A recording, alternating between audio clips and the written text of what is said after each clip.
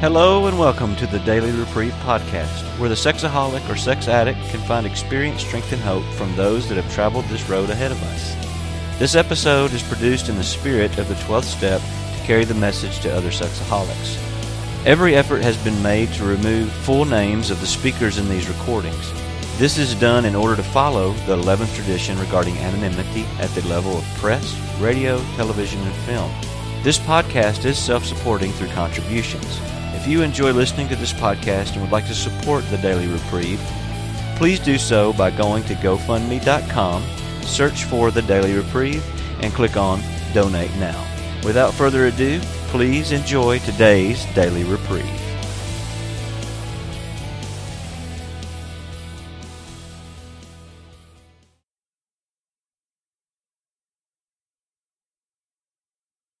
I'll lead us in the Serenity Prayer. God, grant me the serenity to accept the things I cannot change, courage to change the things I can, and the wisdom to know the difference. Amen. The way I look at that prayer, what I just did was I asked to become even more fatalistic. So, a lot of things I can't change. I cannot change global warming or global cooling, whichever it is that we're having. I can't change the national election results. I can't change what's going on in Syria or Egypt. I can only change what's going on in my brain, and I can't change very much of that. But I have learned how to control a few things up there, and that's what I want to share with you today. First, I want to give my life story, my journey through the wonderland of lust and the disaster of lust and some other wonderlands too. I'm 71 years old. I still work. I work full-time. I have a job at home. I work in a home office. I'm a software developer, and I have a computer in front of me all day long attached to the internet. No, I don't surf the internet for porn.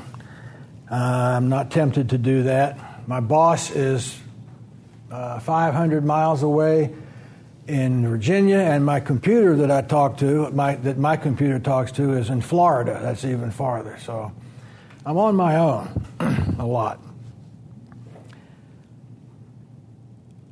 When I was about 15 years old, 15 and a half, I bought my first beer at a drive-through restaurant in North Carolina, and that year, that was 1959 or 60, I guess. The minimum drinking age was 18. So I got in a car with a buddy of mine who was probably only 16, and he was driving. And we went to the drive-through hamburger and beer place. And I screwed up all my courage and ordered a 16-ounce can of Bud. And the car boy, or whatever they call him, wrote it down. Yes, sir. Okay. That was easy. So here comes this can of beer with a cup on top, and hands it to me. It's ice cold. Oh, that's pretty cold. So then I take the cup off. This is my first beer. And I know I had to do this in order to be a man. So I start pouring the beer in there, and it's foaming. And I looked at that foam, and I thought, wow, that looks like a specimen of urine. Kept pouring. I got full, sniffed it. It smells like a specimen. I don't know. I have to drink this thing, though. I want to be a man. So I took a small sip. Oh, that tasted pretty good. And got drinking a lot. More and more beer over the years, and wine, and then alcohol, whiskey. And I quit drinking about 6.5 years ago. That got out of control. But somewhere around the same time, I got into fantasizing and masturbation, puberty, and so on. I was in high school at that time. I was very shy around girls, but I was not shy about masturbating in front of an open window. And I turned into an indecent exposure expert fairly quickly. As soon as I got old enough to drive, I would drive around my hometown naked, masturbating, looking for a girl walking down the sidewalk. That kept up for many, many years. When I got to college, I got a little bit more mature, and I thought I fell in love with this girl from my hometown. Her family was very wealthy, and she was attractive and young, and we had a few things in common. I'd had 4 or 5 dates with her. And then one night, I made the terrible mistake of trying to kiss her goodnight at her front door of her house, and she said, she backed up, "You do that again, there won't be any more dates." And I didn't think about that very rationally. I didn't think about what were my options. I just reacted, and I got to where I resented that. I resented her. I began to resent all women, even though I really liked looking at them. I know there were plenty of other choices I could have made. I could have changed my behavior, apologized. I didn't do that. Headstrong.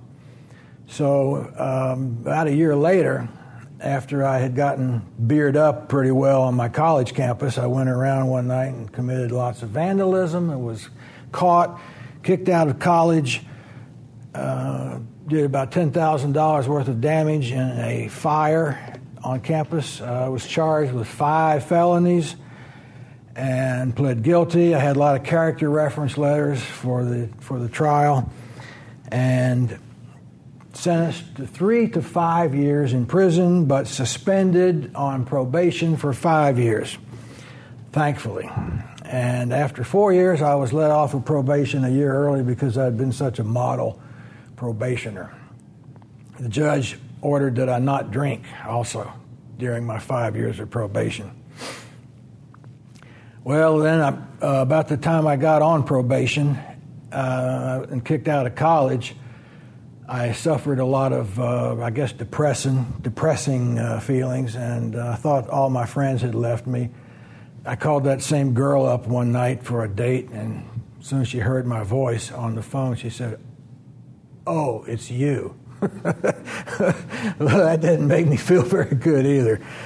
So I was feeling very sorry for myself, introspective or terrible. And then one night, in fact, it was New Year's Eve, late at night, surfing the radio, driving around, I heard a radio preacher talking about the end of the world and the apocalypse and how Europe, this was 1965 now, all this Bible prophecy, and something that he said struck a nerve in me, so I wrote in to that station for some literature, and within about a year I had gotten myself baptized into this fundamentalist Christian church that believed literally in all the things in the Bible and believed literally in all the prophecies, and turned out later I realized it was a cult, but I didn't know that. I thought it was something that I was supposed to do. I thought I was being called by God to be in this church and to have a part in God's great end-time work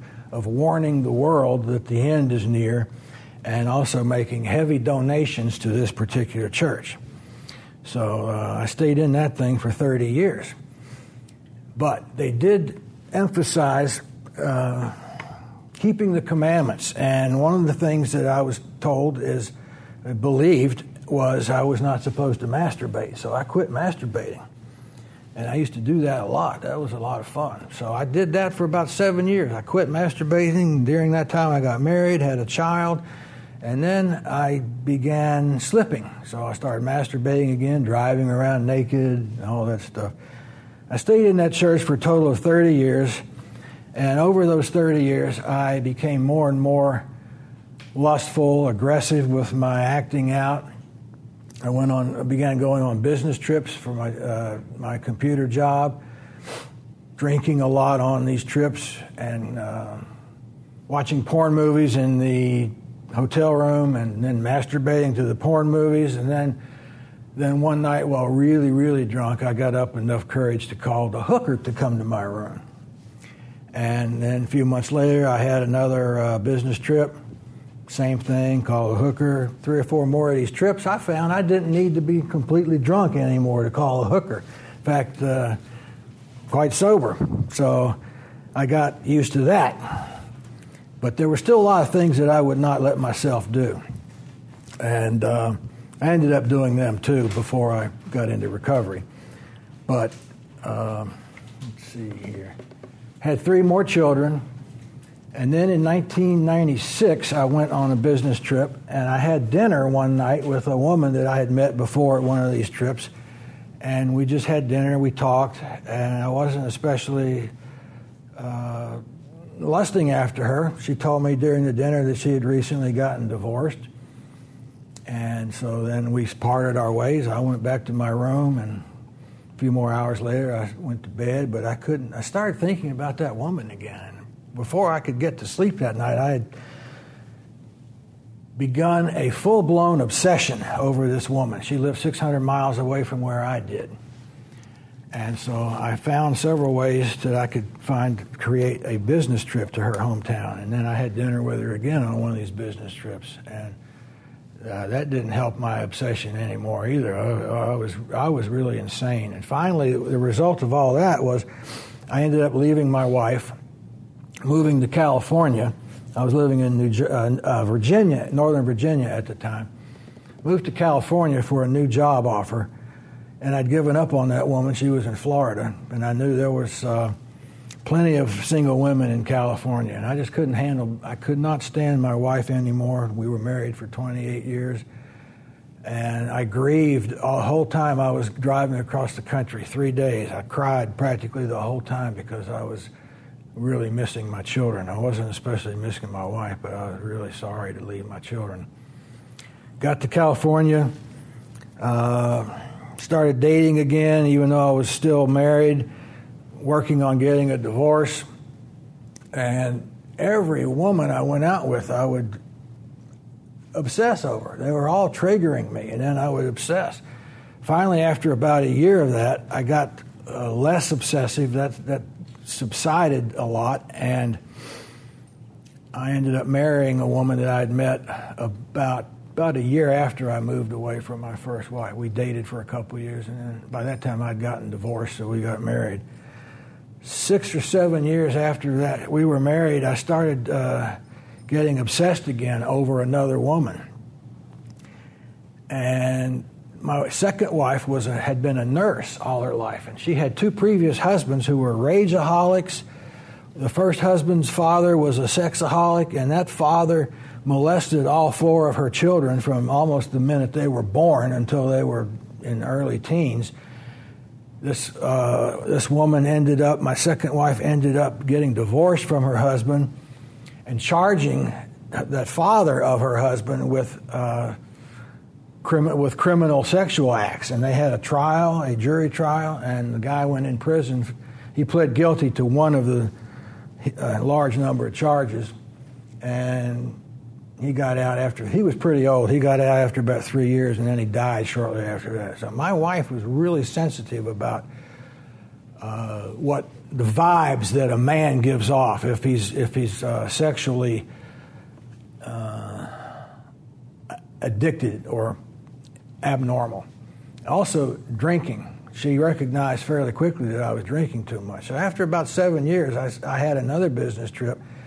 Had dinner once again with an attractive woman who worked for the same company that I did. And we just talked and ate sushi and had some wine, had some sake, and then we went our separate ways. I went home. A week later, boom, something got triggered in my mind. I started remembering that dinner. And I would remember all the looks, the little expressions on her face when she smiled, certain words she said, her voice. And the more of that I remembered, the more I became obsessed with her, with wanting to see her again, and with not wanting to be with my second wife anymore. Finally, after a couple of months of that, I had gotten so much worse and was surfing the internet looking for a married couple that was looking for somebody else to have threesomes in the Tennessee area here around Nashville. And my wife discovered my internet activity. And so finally everything came to a head one time that we had a Cinco de Mayo party at our home, and I got so drunk I became Stinko de Mayo, Drunko de Mayo, and that was the weekend that she found my internet activity. So on Monday, she sat me down and talked to me for about an hour or maybe almost 2 hours, and she said, "Do you want to stay married to me?" She started out very kind. The whole time she talked to me, she never raised her voice, never had any anger in her voice. She was feeling me out, and I said, "I don't know if I want to stay married to you. I really don't know."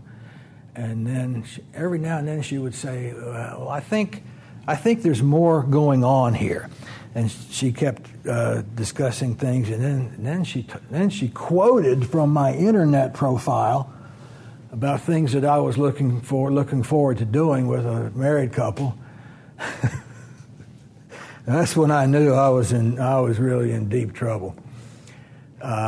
Never before in my life had I felt the way I did then. I began admitting to myself, yes, I have a problem. And the more things she brought out, the more I would admit, not, yeah, I've done that, I didn't do that, yeah, I've drank too much. She ended up telling me that she thought I was an alcoholic, I needed to start going to AA. She thought I was a sexaholic, needed to start going to SA. I needed to see a therapist to get counseling. I needed to see a psychiatrist to get a prescribed medication to help me with my mental illness. And maybe I needed to be put into a clinic and hospitalized for a while. And everything was fine until she said that last one. I'd seen shrinks before and this and that, and I didn't want to be in a clinic. But I decided I was going to do everything she said. I remembered the first time I'd gotten obsessed, and that cost me the first marriage, and I didn't want to do that again. And it began to dawn on me. Something is wrong with me, because when that first time happened, I thought, well, I'm normal. Everybody else is screwed up. Nothing wrong with me. And I didn't realize that when I was driving across the country crying for 3 days that I was in clinical depression and a lot of other things going on in my head, chemical imbalance, whatever. And so I remembered, yeah, I did that once before. Now, why am I doing it again? Maybe there is something wrong with me. And then I thought the next progression, or what comes after that. If I successfully leave my second wife, this woman I'm obsessing over now lives 1,000 miles away. She's happily married. She won't want to leave her husband. What am I going to do? I'll just go off some new place and I'll find a new main squeeze and I'll obsess over her and we'll get together and everything will be happy for maybe 2 months, 6 months, a year, and then I'll get obsessed over yet a fourth one and I'll dump the third woman, my third main squeeze. I don't want to keep devastating women. I realized I am a serial wife devastator, and I think it's time to retire from that activity. I really don't want to cause all this pain to anyone else whom I profess to love and who loves me. So that's when I started going to AA meetings, SA meetings. I called a therapist, got an appointment, started going to a counselor, and called a psychiatrist, got an appointment to come see him, and didn't have to do anything about the clinic. So anyway, after I'd been in both AA and SA for a while, I started reading the big book and learning about the steps and so on. I had a sponsor in SA, and he got me through the first step. But before I did that, I'd already made a list of all kinds of things I'd done just to tell my counselor, my therapist, because I didn't want to waste any of his time or my time. I wanted to get right into what was going on in my head, what's wrong with me. And I easily admitted everything that he wanted to know, everything he asked. True, no, I didn't do that. Yes, I did that. Blah blah blah. And then I got my first step with my sponsor in SA, and he said, write a list of all the different ways you've acted out. Oh, I've already done that. That's not going to be a big problem. And then I went back and I started adding more to it. Done a lot of crazy things. Twice in my life I was on a trip, staying in a hotel in another city, and I was very wasted, very, very drunk. And around 1 a.m. or 2 a.m., I took off all my clothes and grabbed my hotel room key and left my room and wandered around the halls, up and down the stairs. I did not get on the elevator. I knew that was not a good idea. Hoping that I would see some woman and I could lust after her and masturbate, or maybe she would even see me and want to come to my room. I thought that. It's possible. It could happen. Maybe 1 out of every 85 trillion times I do this. That's more than 0. It could happen. And so that was the way I thought back then. Even if it's only 1 out of 85 trillion, it's worth the risk. Well, after I got sober alcoholically and sexually, now when I get triggered, first of all, I don't have that kind of trigger anymore, but if I were, I would now calculate the same odds and I would come to a very different conclusion. 1 out of 85 trillion is not enough for the risk. So, but when I was writing down this first step, all these things I had done, a lot of them I noticed were associated with being very drunk. And I saw a pattern. I had about 30 or 35 different things on this list, and maybe 10 or 15 of them had to do with alcohol. So that's when I knew for sure I need to stop drinking. I had already stopped drinking, but I was not really convinced that I needed to. And now the hard part, though, was to stop fantasizing and to stop masturbating. Well, I finally got to that point after about a month, being in SA for about a month. So the last time I masturbated, I didn't really masturbate. It was what I would call a wet dream. But I was concerned, and I talked about it with my sponsor, what percentage of fully awake do I have to be when I have the wet dream and it becomes acting out? I was half asleep, half awake. I was lying on my stomach, on my belly, thinking lustful thoughts. And I was awake enough that I could have rolled over and gotten out of bed, but I didn't. So he said, well, reset your sobriety date to today. So that was somewhere around June the 19th of 2009. And I have not masturbated since then. I don't remember even wanting to. But I get triggered. I get triggered every day several times, many times. So then I went on to the second step, which is higher power. And I learned that a higher power does not have to be just God. A higher power is anything that helps me do what I cannot do for myself. And I have a list of, at least 10 higher powers I have identified since I started getting sober. Number 1, these are in chronological sequence. My wife was a higher power. She talked to me one night. She did not want to divorce me. She loved me. She wanted to stay with me. She did not want me to stay with her in the condition that I was in then. She wanted to help me. Nurses always want to help someone else. And she's a nurse. She has nursing in her DNA. She wants to help everybody, especially her husband. So she was my first higher power. And then I started going to AA meetings, and I was learning things there, speaking occasionally, sharing things. So that was a higher power. AA step study meetings one night a week. Learned a lot more about the 12 steps in detail. Started going to SA meetings, group. It's a not very highly organized group therapy. Everybody gets to share.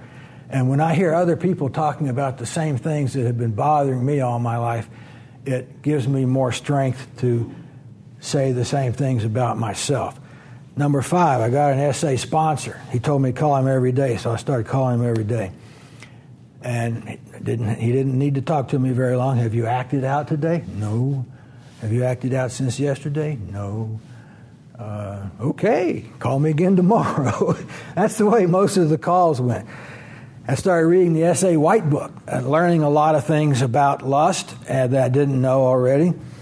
I started going to that therapist once a week, and that lasted for maybe half a year. And then he said, maybe you'd only need to see me every other week. And that lasted a while. And then he said, how about every third week? Okay, and then once a month. And then after 2 years, he said, you probably won't keep getting any more out of these sessions, and I don't think there's anything else I can help you with. So if you want, you might consider stop coming to see me once a month. And I thought, wow, that's pretty good. I'm getting better with my sobriety and my being able to control my lust that used to happen all the time whenever I would be triggered. The eighth higher power was the psychiatrist. I went to see him. I told him all the same things, how I'd acted out for years and years, summarized it fairly quickly, and he prescribed that I should start taking 20 milligrams of Prozac every day. He thought that I had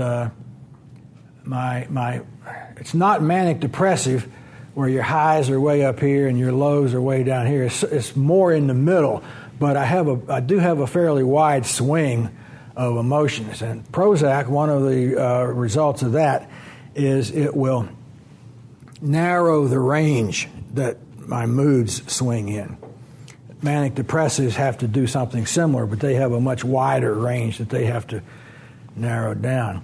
So I started taking 20 milligrams of Prozac, and nothing changed. After a month, he wanted to see me again. I went back, and I said, I'm still obsessing over that woman 1,000 miles away.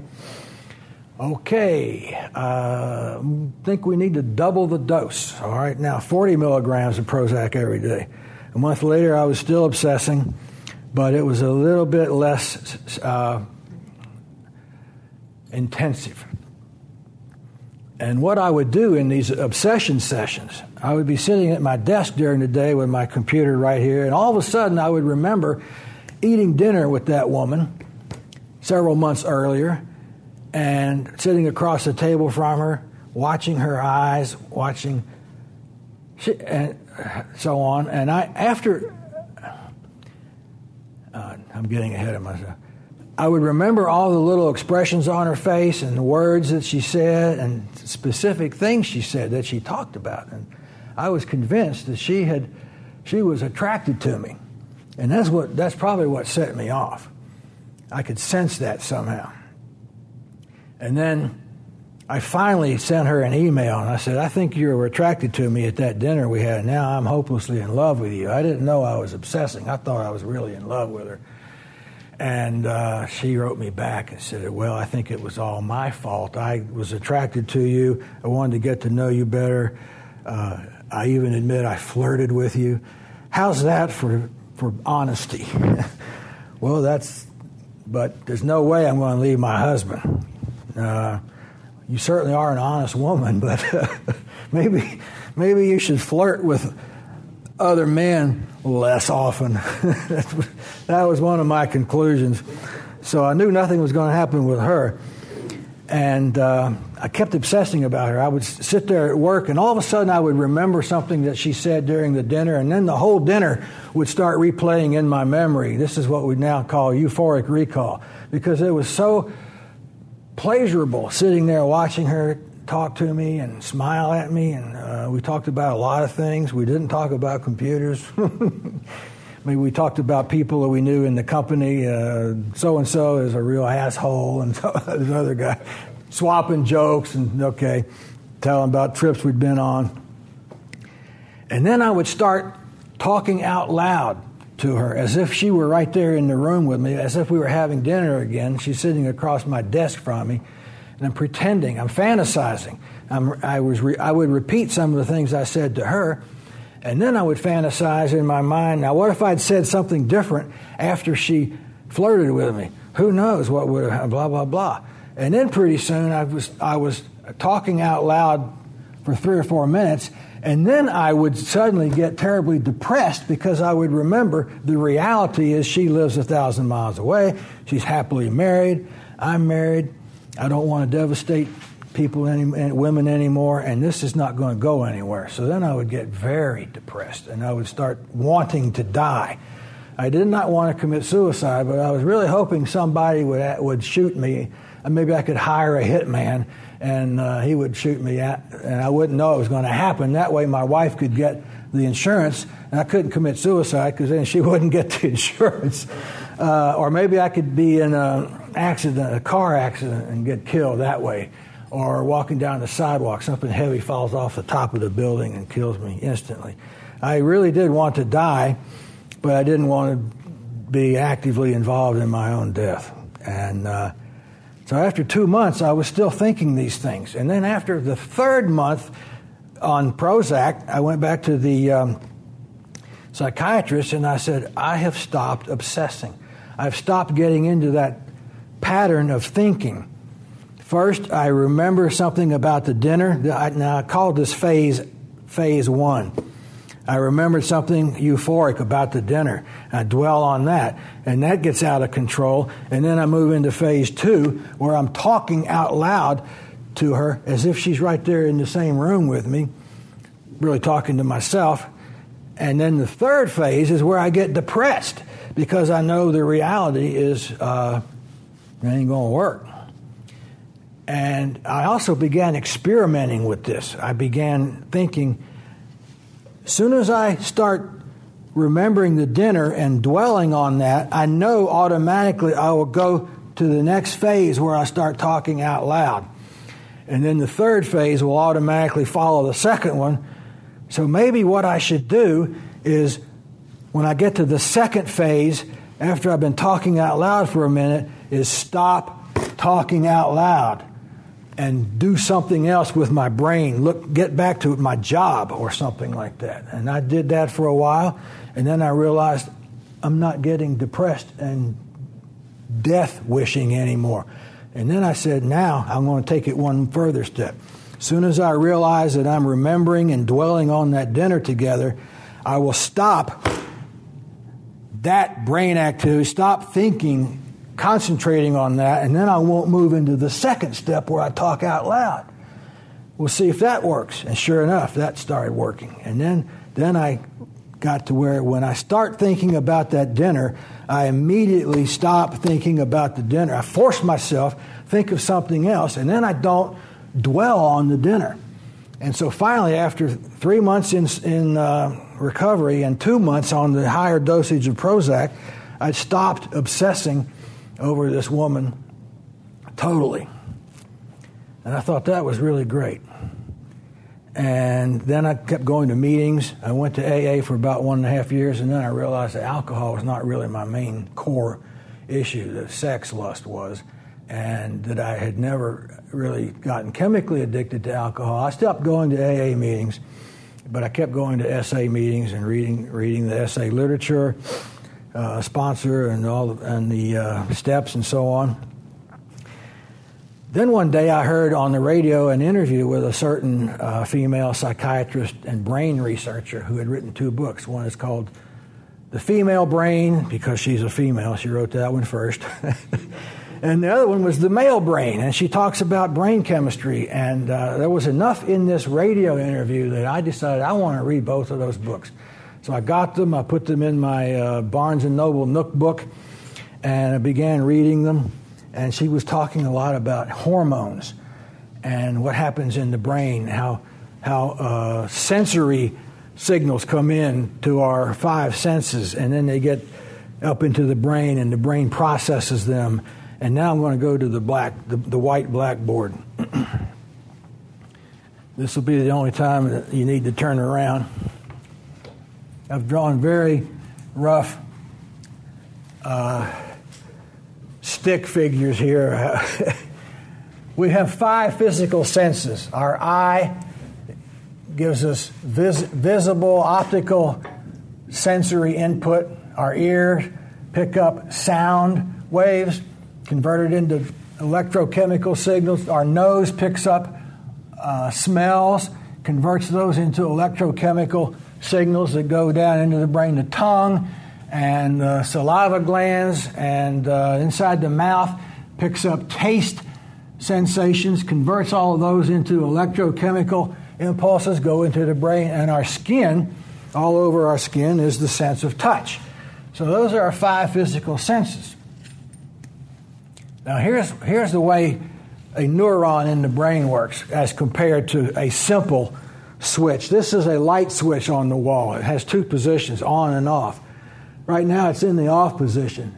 You can move it up or down. If you move it down, you'll complete an electrical circuit, and then the electricity will flow through the output wire, and we'll have yes. But when I pull the switch back up, we'll have no. There is no output current. There's nothing coming out of this decision-making mechanism, if you want to call it that. But our nerve cells are very different and far more complicated. Here's a gross picture of a neuron in the brain. How many do we have? We have 100 billion nerve cells, neurons in our brains.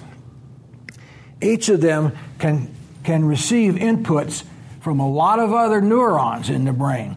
And each of them can also send signals out to a lot of other nerves. It's not just one input, one output. There's multiple inputs and multiple outputs.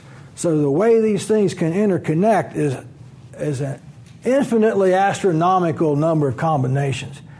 Now, to make it even more complicated, is inside the neuron is a living cell. It has a nucleus, like all the other cells in our body, and there's a lot of chemical activity going on in there all the time. I have to repair this letter R here. Okay. Hormones come in from all around the body, and they change the behavior of the neuron. They can, maybe 1 millisecond, we've got these 2 sending in a pulse, and 1 pulse coming out here. A third pulse comes in because of some hormone that did something over here to the left, and it changes the way this neuron reacts to those first 2 inputs, and now we no longer get an output down there, we get an output down somewhere else. And that's as technical as this stuff's going to get. I'm not going to dwell on the technical stuff. But keep all that in mind as I talk about hormones and neurons. Okay. I looked up hormone on Wikipedia. There are at least 70 different hormones that scientists have identified. They're all in our body. They get created in a gland. We have a lot of different glands. And then the gland puts a little bit of this hormone, which is a complex chemical compound, goes into the bloodstream, and then the bloodstream takes it all through the body, and that hormone will affect the behavior of some part of the body somewhere else. Or it might even come back and affect the same gland in which it was produced. We have about at least 70 different hormones. Inside the brain, we have at least 13 that have been identified by brain researchers. Here's the last real technical thing. I'm going to read a list of these 13 that I found. Some of them you will have heard of. And I put them in alphabetic order. I saved the best for the last. Cortisol. I don't remember what that does. Allopregnanolone. Allopregnanolone. I don't know. Androstenedione. I don't know. Cortisol. DHEA. Here's one I remember. Dopamine. Dopamine is created by a gland inside the brain. There are 3 glands that are inside the brain itself. Dopamine is one that is created right there inside the brain. It doesn't go into the bloodstream and then back into the brain. No, that would take too long. It goes directly into the brain. And dopamine is what we use when we sense the pleasure of seeking some goal. We see an attractive woman. Now the goal is to get to know her better and seduce her or have sex with her or spend time with her. That's the goal. Or maybe the goal is to get a raise on the job. whatever your goal is, as you are seeking the goal and realize you're taking steps and getting closer and closer to the goal, more dopamine is released. Dopamine in the brain, it has the same effect on the brain as cocaine. It gives you a serious high, and it's created right inside our brains. We don't have to ingest cocaine or something else from outside. We can have dopamine, a dopamine-induced high, if we do the right kinds of activities. Okay, the next one is good, endorphin. That is another one that's created by a gland inside the brain. And endorphin is something that causes our brain to perceive pleasure after we have gotten the goal, after we've done something. Dopamine is during the process of seeking the goal, and endorphin is the end result. Now, what are some of the activities that we can do that create endorphin out of this gland? Prolonged exercise. This is where people get the runner's high. Eating chocolate will give you an endorphin rush. Eating hot, spicy things. I really love hot peppers. I get an endorphin rush. It burns the tongue, but it feels good later. Sex will cause a big endorphin rush. Now, while you're doing the preparatory things before the orgasm, you will be experiencing dopamine rush. But once you have that orgasm, then you get the endorphin rush. Different hormones are involved, but they both feel really good. Now, here's one. Estrogen.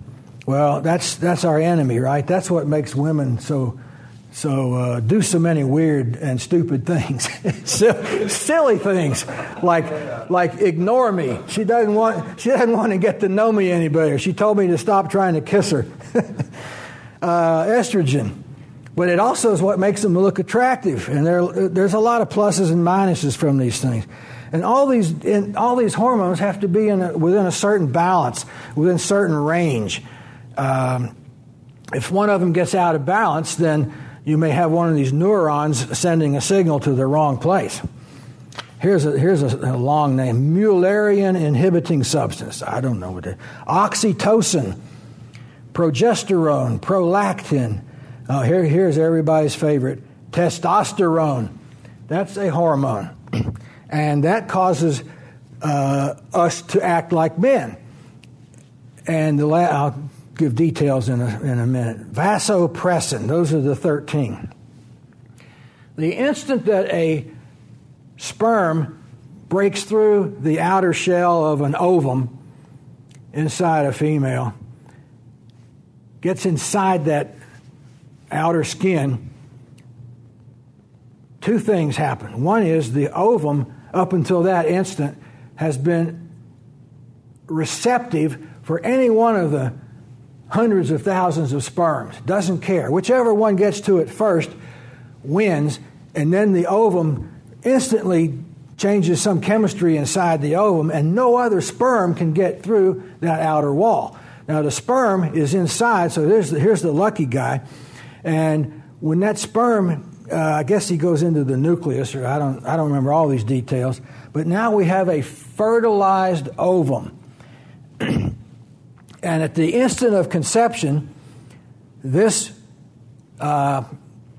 fertilized ovum is going to be either a male or a female. It's a yes or a no in almost all modern times. No, we have to allow for some other choices, but male or female. And if it's male, there's certain chromosomes that aren't present if it's a female.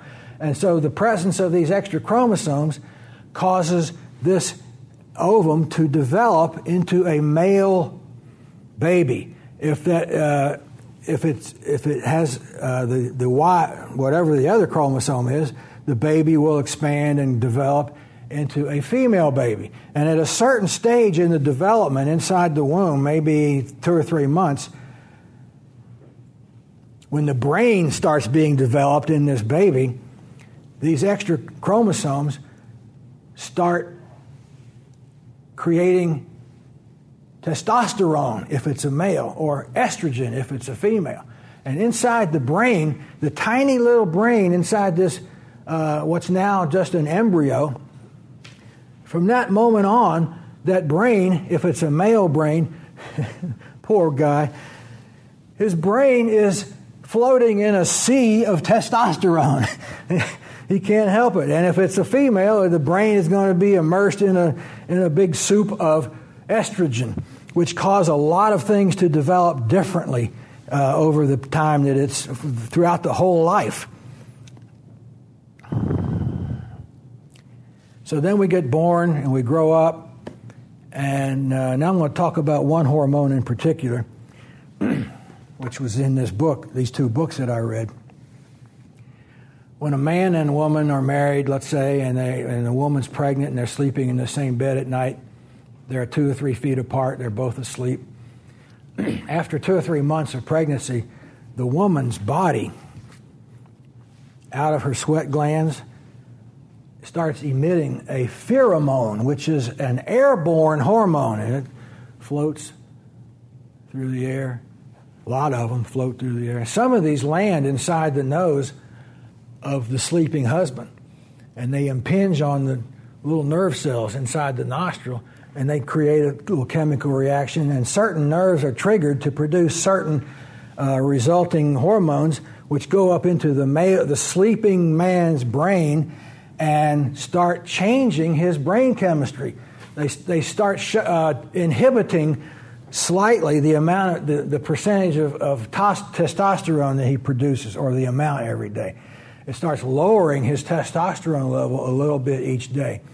And a very interesting net result of this is after 6, 7 more months, when the baby's born, this man is much less prone to making rash decisions, which you would do if you had lots of testosterone. He's able to wake up more easily in the middle of the night when he hears a noise, and so that helps his wife. But she's not the only one that has to get up at 3 a.m. and feed the baby. He has more patience, and so on. That pheromone that drifted across the bed and went in that guy's nose starts the process of turning him into a better daddy. And I read that sentence in that book, and it just blew me away. I fell down on my back. Wow. I don't know whether God designed that or whether it's blind evolution, but it's so amazing. Maybe God designed evolution to produce everything that we see, and I don't know. The God or evolution or creation, I don't know about it. I finally decided I can't know for sure, so I gave up trying to know for sure.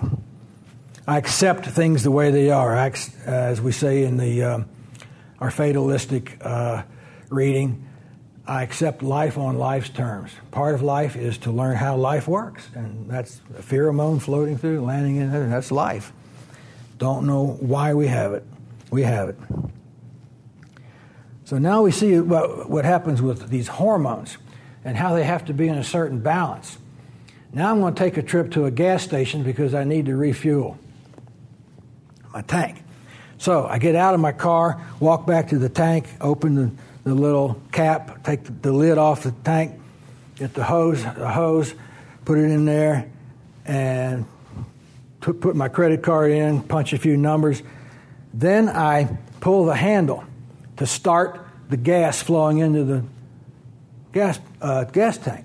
Within about a half a second, I start smelling gasoline vapor. Wow. Everybody's done that, right? You understand that. And so then I don't really care about the gasoline vapor. I've smelled it thousands of times. I'm just kind of gazing, watching the numbers spin around, not absent-mindedly gazing there. And I'm not aware of it, but after a second or two, I can no longer smell the gasoline. I'm physically incapable of smelling the gasoline, even though the gasoline vapor is still coming out of the end of that pump handle, the tube, and flowing around my head. The air around my head is loaded with gasoline molecules, and they're still impinging on the inside of my nose, but I'm no longer aware that I'm standing in the middle of all this gasoline. How did that happen? Hormones, brain chemistry.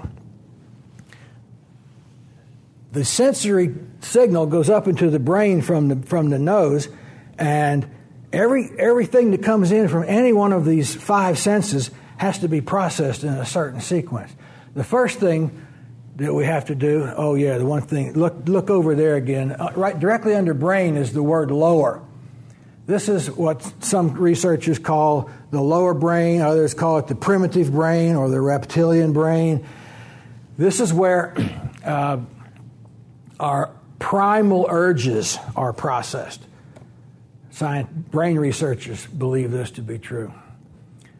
The things that we consider most important that have to be reacted to immediately that might involve conscious thought. They are things like fear, danger, hunger, sex. You can't get more primal than those. Okay, so the brain, the part where the brain where the sense impulse first comes in from the nose, sends it down into the lower brain to check it out against these 4 main, very important things. Is this something I need to fear? This gasoline vapor? No, I've smelled it thousands of times before. It's okay. Is it something I can eat? No. Am I hungry? No, I'm not interested in that. Is it something I can have sex with? No, I don't want to have sex with gasoline vapor. So the result goes back up to the other part of the brain. No, it's not a primal problem. Nothing we need to run away from. So then, meanwhile, I'm still smelling all these gas molecules. They're still impinging on my nostrils, nerve cells. What is it that makes me stop being aware? Every time a molecule hits one of these nerves, there's another signal going up. And they keep going down to the lower brain, no problem, no problem, no problem, okay. After a large number of these things happen, and the result never changes, the neuron, so one of the neurons in the path, I think maybe is counting up the hits where nothing bad happened. So after a certain threshold, some neuron somewhere starts sending a signal up into the conscious mind where we are aware that we're smelling gasoline, sends a signal starting to shut down, to inhibit the ability of the conscious mind to notice that there's gasoline. And that is the critical thing. I've gotten aware. Here comes my consciousness level, aware of the gasoline, and here comes the shutdown signal. Gets back down to normal. Normal is I don't notice anything unless it's out of the ordinary. Right now, gasoline vapor is the new ordinary, so I don't notice the gasoline vapor. So I'm still standing there watching the numbers spin around. Now, all of a sudden, my right eye picks up some movement out here. My peripheral vision tells me something's moving. Now I'm a sexaholic and I know it, so I'm going to stare at these numbers spinning around. I'm not going to turn my head to see what it is. It might be a woman. Whatever it is goes into my lower brain. Is this dangerous? We don't know yet. We need more input. Is it something we can eat? Don't know yet. Don't know what it is. Is it something we can have sex with? Don't know yet. Not enough information. Finally, it moves around enough to where I can get a much better idea of what this is. Now I'm pretty sure it's an adult human walking through the gas station. I'm still staring at this dial, white knuckling. I don't know what it is. My ear is now getting some sensory input. I hear high heel shoes clicking on the ground. Oh, men don't wear high heel shoes that click. It's almost certainly a woman. So now we go down into the lower brain when I hear that high heel shoe. No, don't fear it. It's not something I can eat. It might be something I have sex with. So now I get a trigger that goes up to the conscious part of my brain where I am aware. I'm thinking I'm aware of the possibility. Yes, it's probably a woman. Now what do I do? Well, I'll stare at the dial. Or I could wait till she walks farther around, then I'll be absolutely sure she's a woman, but I'm still staring at the dial, and I'll just I'm She's now in the background, gazing. No, I look quick. Yes, it's a woman. Signal goes down, lower brain. Really attractive woman. Seriously attractive woman. Okay, now I'm fighting. What has happened now is I have been triggered. Same, oh yeah, one more little thing. Notice over here this memory. Memory is where the brain stores memories of everything we do, but it also has an arrow coming out of the top. The memory is also capable of sending a pulse into the brain of a memory. It's not one of the 5 physical senses, but our brain can get triggered by this sensation coming from our own memory. And that also has to be processed. That goes down into the lower brain. Oh, I'm remembering having dinner with that woman. Oh, I'm remembering that this woman is attractive. And thousands of times before, I have always stared compulsively at an attractive woman. So now I have this really strong urge. My neurons want to continue going through the same pathway that they did all those thousands of times that I stared compulsively. But now I have to exercise conscious thought and make a decision not to stare compulsively or to look, yes, it is an attractive woman, and then I can remember the reality of what happens. If I stare, I'll get out of control. My life will be unmanageable. I'll get divorced, blah, blah, blah. I'll ruin her life. Maybe she's married. I'll devastate her husband, blah, blah, blah. Not a good idea. Back to the little dial with the numbers. So I'm able to control my triggering. I'm able to shut down thinking more and more about the trigger. And how does that happen? Because I take 40 milligrams of Prozac every day, it has altered my brain chemistry. And that's another one of my, in fact, that's my ninth higher power, is my daily dose of Prozac.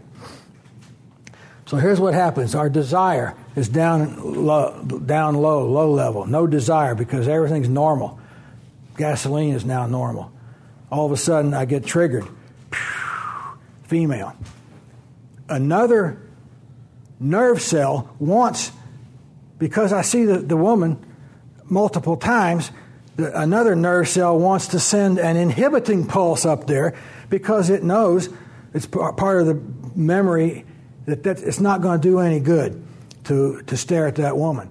But because my brain chemistry was messed up before I started doing Prozac, and it got worse and worse throughout my whole life, this other signal can't make it up there. Something's blocking this neuron from sending the signal that would inhibit the repetitive process of infinite self-accelerating positive feedback. I just want to keep staring because it feels so good.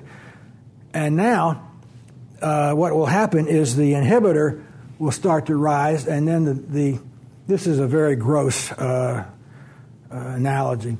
Then the desire level goes way back down, and that's what the Prozac does for me, and that's the way my brain should work if it were normal. And that's when I understand that, it helps me a whole lot to understand that that's what my brain is doing. That's why I get triggered. I cannot help getting triggered. As soon as I hear the clicking of the heels or I see the motion and out of the corner of my eye, there's a woman, I'm instantly triggered. And that happened in a fifth of a second. The ear and the eye sent signals. Signals got processed. Yeah, it's something you can have sex with. Boom. Wake up the conscious mind. Send an interrupt. I'm now triggered. That takes a fifth of a second, and it's taking me at least 10 minutes to explain how that happens. And you can't stop that 1/5 of a second. That's why a year ago at our conference, Harvey said, the first look is on God. The first look takes a fifth of a second, and after that, you're either triggered or you're not. If you're not triggered, no problem. If you are triggered, you might want to take a second look, and that second look is not on God. That's on me. That's something I have to choose to do or not to do. So my daily regimen, what do I do to stay sober every day? For the last 6.5 years, I take my Prozac, and I did not intend this to be a 1-hour-long commercial for Prozac. I'm giving you my life story, my higher powers, what I do to maintain my sobriety, and one size does not fit all. If anybody is thinking that you might want to check into some drug like that, you have to see a psychiatrist. You should also talk to your sponsor. Don't just get fired up by what I said. Do some research and think about it. But I take my pill every morning. I work 8 hours a day on software. It keeps my brain actively involved and challenged to solve problems. This instruction right here, that's the one that broke. Why did that instruction break? I look at all the results of what's in storage, and there's no reason why that instruction should have done what it did. So maybe I need to go back a few instructions and look at everything that happened maybe for the last 10 instructions before that, and maybe something happened up here that influenced that down there. And that's what I have to do during the day, do things like that. I watch the evening news on television with my wife. She likes to have me in the room. We have quality time watching TV while she's reading her smartphone and I'm reading a book.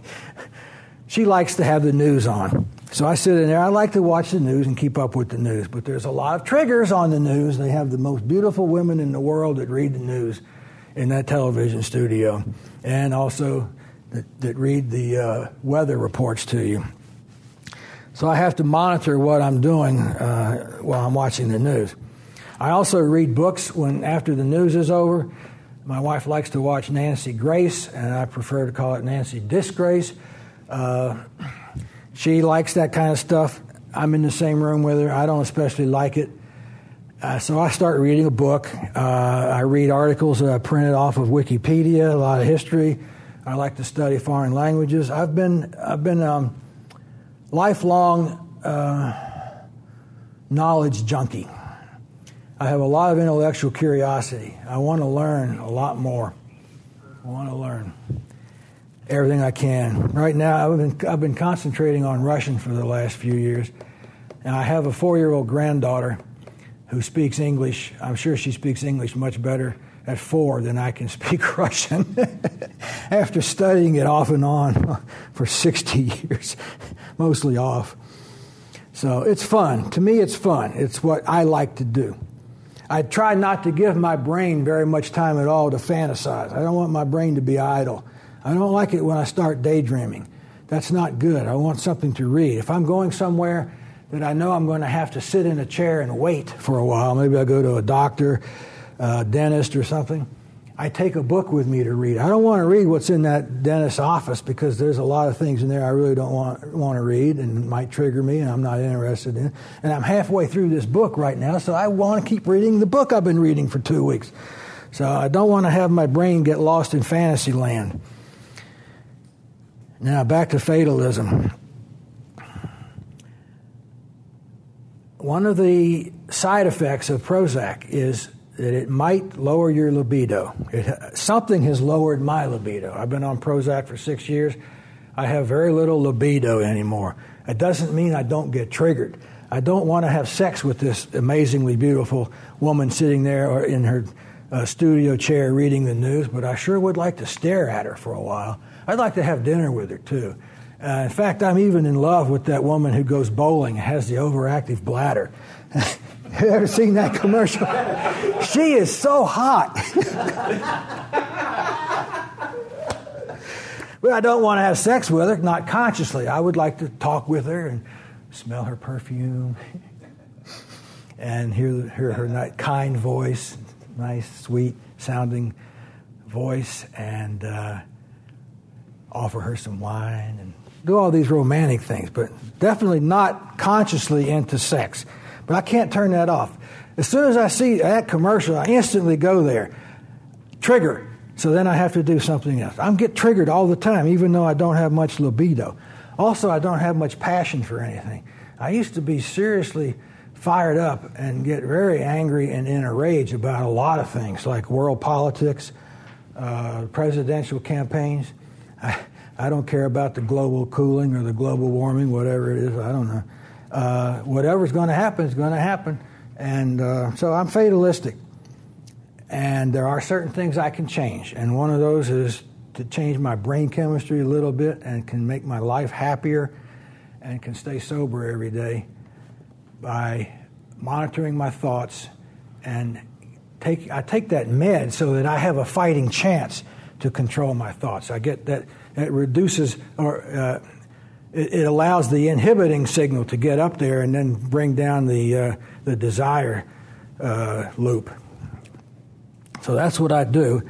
And when you're like that, life is kind of boring. And I've decided that's okay, because boring is much better than out of control. So I'll stop and entertain some questions or comments. I forgot one cool thing I was going to say. I was in this church for 30 years, and after a while I realized I had a problem with masturbating and fantasizing and so on. So I started taking the approved church process to deal with that. I pray, Bible study, fast, pray some more, fast some more, study the Bible some more. I did that for 30 years, and nothing happened. And then recently I read a quote from a famous American slave who became free when he was about 20 years old. And then Frederick Douglass. He ran away from the plantation where he was born. He went north. He became very well educated. He wrote a lot of books. He became a much sought-after orator against slavery. And in his autobiographical book, he was talking about his early life. He said, I prayed every day when he was a slave, and God never heard me until I began praying with my legs. That's when he decided he needed to run away. So I was the same way. I thought, I prayed every day for 30 years that God would relieve me from the slavery of my own lust. And God never heard me. My prayer was never answered. Nothing ever happened to change my sexual slavery until I got into recovery, until I started going through this series of higher powers, and most especially got my brain chemistry back to somewhat resembling normality. So now I'm totally done. So any comments, questions? Yeah, I'll chime in. One sexy singer to another. We all have variations in our moods, and I'm moving closer so okay. The mic can pick up your question. I guess we should consult with a psychiatrist as to what is normal or healthy, I guess, before you start taking Prozac or some other. That's right. There are a lot of different moods we can be in, and not all of them have anything to do with sex. This morning I was out walking my dog in my backyard, and I started remembering my previous dog who died about 1.5 years ago. And I didn't start talking out loud, but I did allow myself to remember vividly many of the things that she did on the last day she was alive. She had never done them before. And one thing was we were out, it was the last day she was alive. She'd stopped eating a few days before, and I had her on a leash. We walked out to the street and stopped there at the edge of the yard. Here's the street. And all of a sudden across the street there was another person with a dog. And for the first time in my dog's life, she did not pull on the leash. She did not start barking, and she had congestive heart failure, which meant the bottom line was she struggled for every breath for 5 days before we had her euthanized. So I'm standing there wondering, well, when is she going to tug on the leash? And she's not. And then she turned her head and looked around at me and caught my eye, and then turned her head back to the front. And this really weird thought flashed through my mind. She just told me what was in her mind. And she had this, I don't know whether this is true, but I anthropomorphified anthropomorphized my dog into thinking like humans. And I thought, the way I felt that she just looked at me was she was telling me, Daddy, I don't want to run across the street. I don't want to chase that dog. I can't. It's hard enough for me to breathe. I just don't want to chase other dogs anymore. And then I put her in the car, take her to the vet. And for the first time in her life, she jumped up into the back seat. She'd never done that before. This is a bulldog. Their joints are not really built for jumping.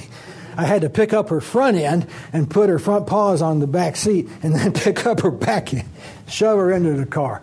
First time in her life, I opened the car door and she jumped up into the back seat. And I thought, flashed through my mind, she's telling me, Daddy, let's go. Let's get this over with. And every time I remember those two thoughts, I start tearing up. I can't help it. And in fact, I got to where I was actively weeping this morning, remembering all these things about and I bonded with that dog really well because for the last 5 years of her life, I was in recovery. And if I had not been in recovery, I would not have bonded with her. And so I remember that. I can remember that maybe every 3 or 4 months. I think about that again and I start tearing up. But I'm not doing something that's self-destructive. I'm not making my life out of control when I remember this. I'm not talking out loud about what I felt about that dog's death. I'm just remembering the memory and I'm replaying it. It's not a euphoric recall. It's a very sad recall. But it's an intensive memory and it's not that put me in a different mood. So we have a lot of moods. Now, anger is a mood. And some people have a lot of anger and they need to do something to control, to decrease their anger. Other people have a less wide swing of anger and so on. So, next question. You're reading or studying or reading these two books.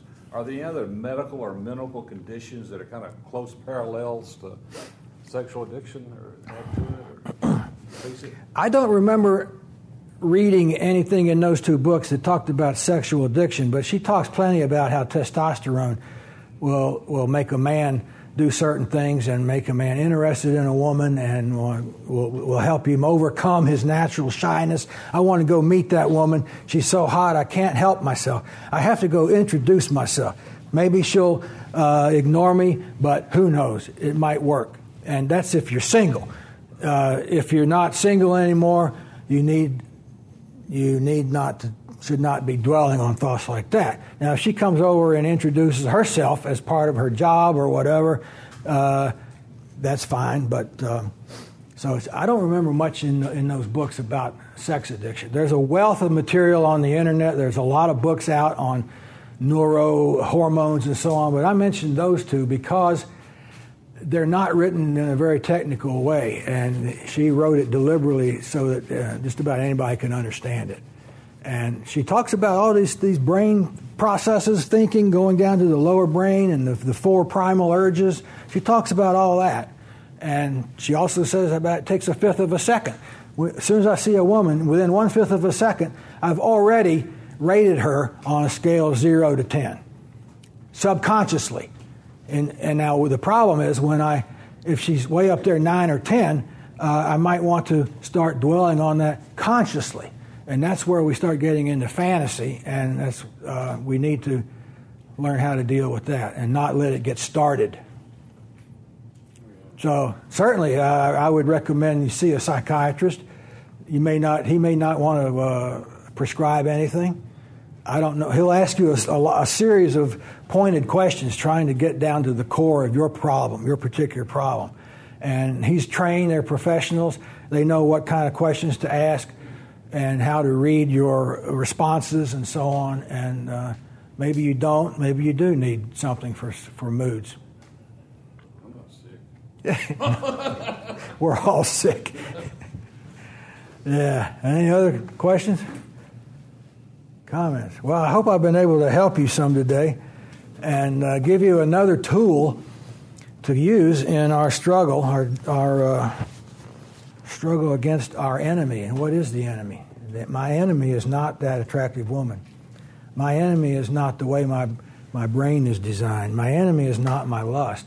My enemy is the imbalance in my hormonal system with about 70-odd different hormones in my body, at least 13 of which affect the way my brain works.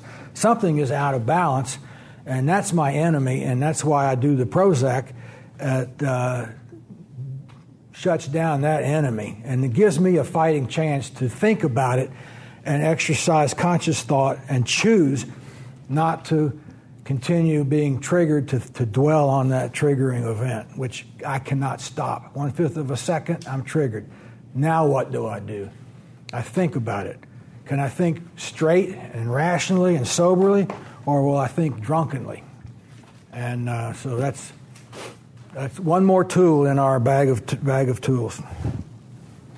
Thank you, sir. So, okay.